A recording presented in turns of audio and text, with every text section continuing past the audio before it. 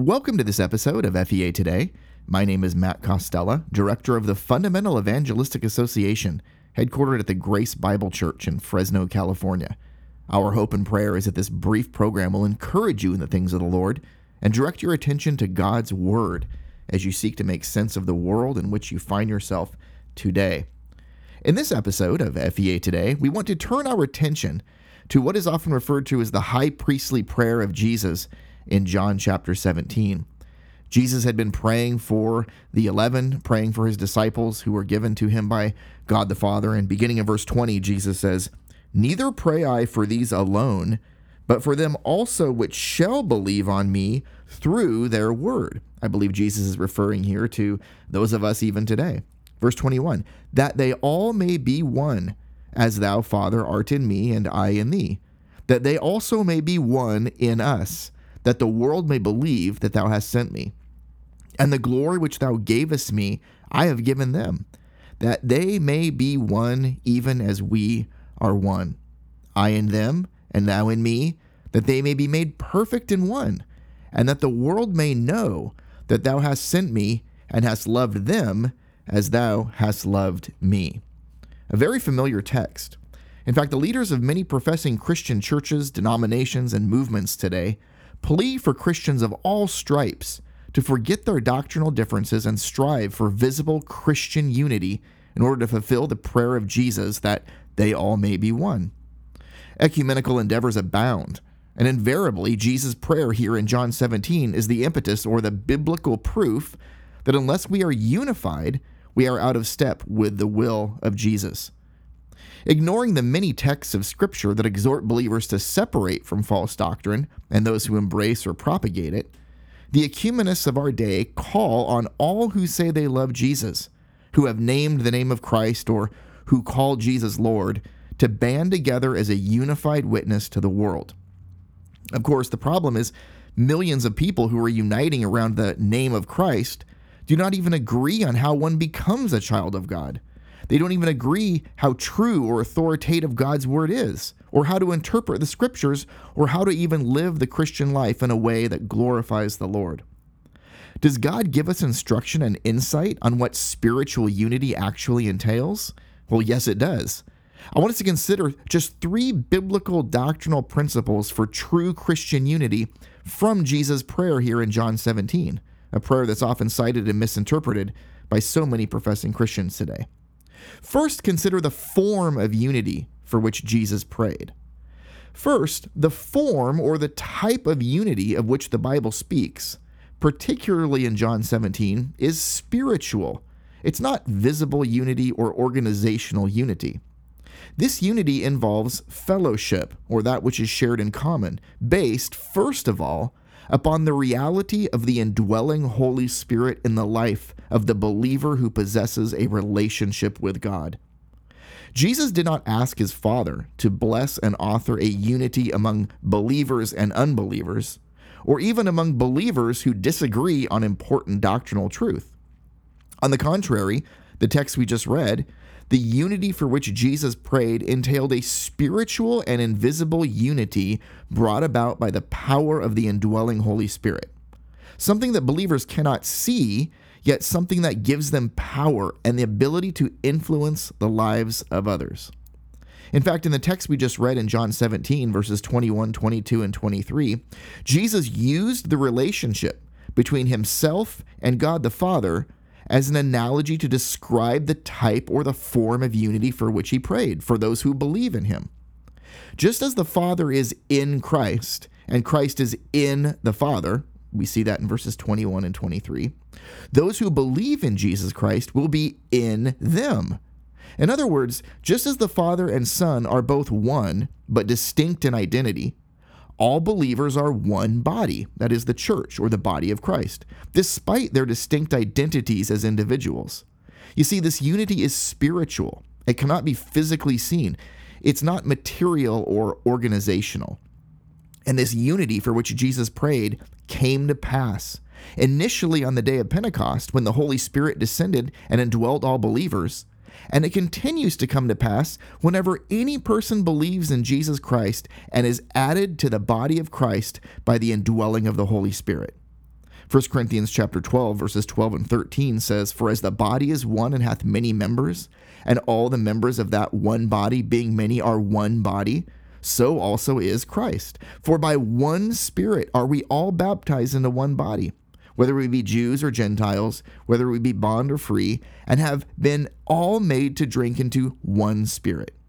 Romans chapter 12 and verse 5 adds, "So we, being many, are one body in Christ, and every one members one of another." This is the unity, this spiritual, invisible unity for which Jesus prayed, and this unity comes to pass the moment an unbeliever trusts Jesus Christ alone for his or her eternal well-being. This is the form of unity for which Jesus prayed. Next, we consider the basis of Christian visible unity. Understanding the type or the form of unity for which Jesus prayed, which is spiritual union, based on the new birth and the indwelling Holy Spirit, we consider then the basis for organizational or ministerial unity among those who truly do believe in Jesus Christ. This unity is based upon agreement of doctrinal truth, the Word of God. For religious leaders today to establish the criteria for unity as either those who say they love Jesus or those who claim they have been born of the Spirit, that's to establish a criteria that is foreign to Scripture. Millions of unbelievers, and even millions of believers who embrace false doctrine and false teaching, claim to love Jesus, and they claim to be born of the Spirit. As a result of their claims, they often seek to participate in the man-made unity for which the professing church clamors today. But the basis for true organizational and ministerial unity among believers is the acceptance of doctrinal truth as found in God's Word and the practical outworking of this truth in one's life and ministry. You see, it begins with the true gospel message itself, and then it extends to the biblical teaching concerning how to live the Christian life in a way that glorifies God day by day. In the early church, the word, heralded forth by the apostles, served as the basis for unity. Jesus said in John chapter 17, verse 20, "Neither pray I for these alone, but for them also which shall believe on me through their word." Unity among true believers begins with the Word of God and is based on a unified message. Correct doctrine is the ultimate basis for Christian unity.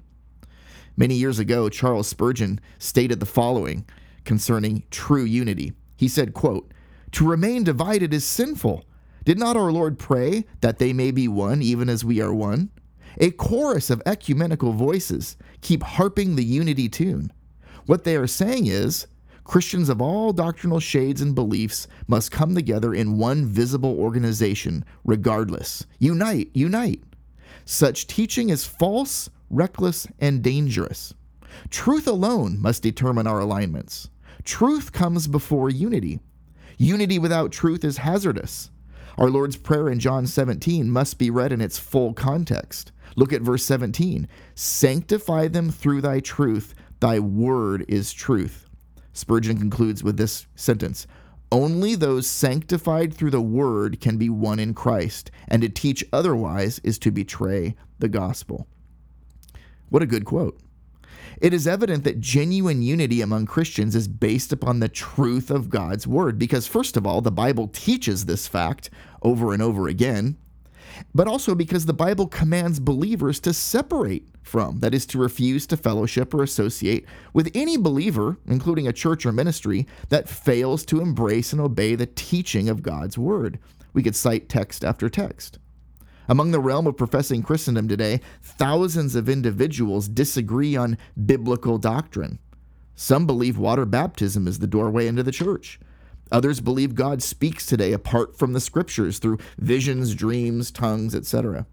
Some believe law-keeping plays an important part in salvation. Others believe Christians must endure the tribulation before Christ returns. Still others embrace the theory of evolution in its various forms. You see, disagreement abounds in matters pertaining to salvation, prophecy, revelation, and many other areas. These disagreements are not merely minor differences, but they affect one's entire theology and understanding of Scripture. It is impossible for church leaders to join with every church in their community while simultaneously defending the faith and obeying God by warning about the false doctrines embraced by the very churches with whom they are partnering. Fellowship can only abound among those who truly share common doctrine. So the form of unity for which Jesus prayed is spiritual, not visible or organizational. The basis of Christian visible unity is the truth, sound doctrine of God's word. The third thing to consider then is the purpose of true Christian unity. The purpose of unity is to honor and glorify God. Again, our text in John 17, 21, 22, and 23 stresses this point. God is honored and glorified when a lost sinner enters into a relationship with him.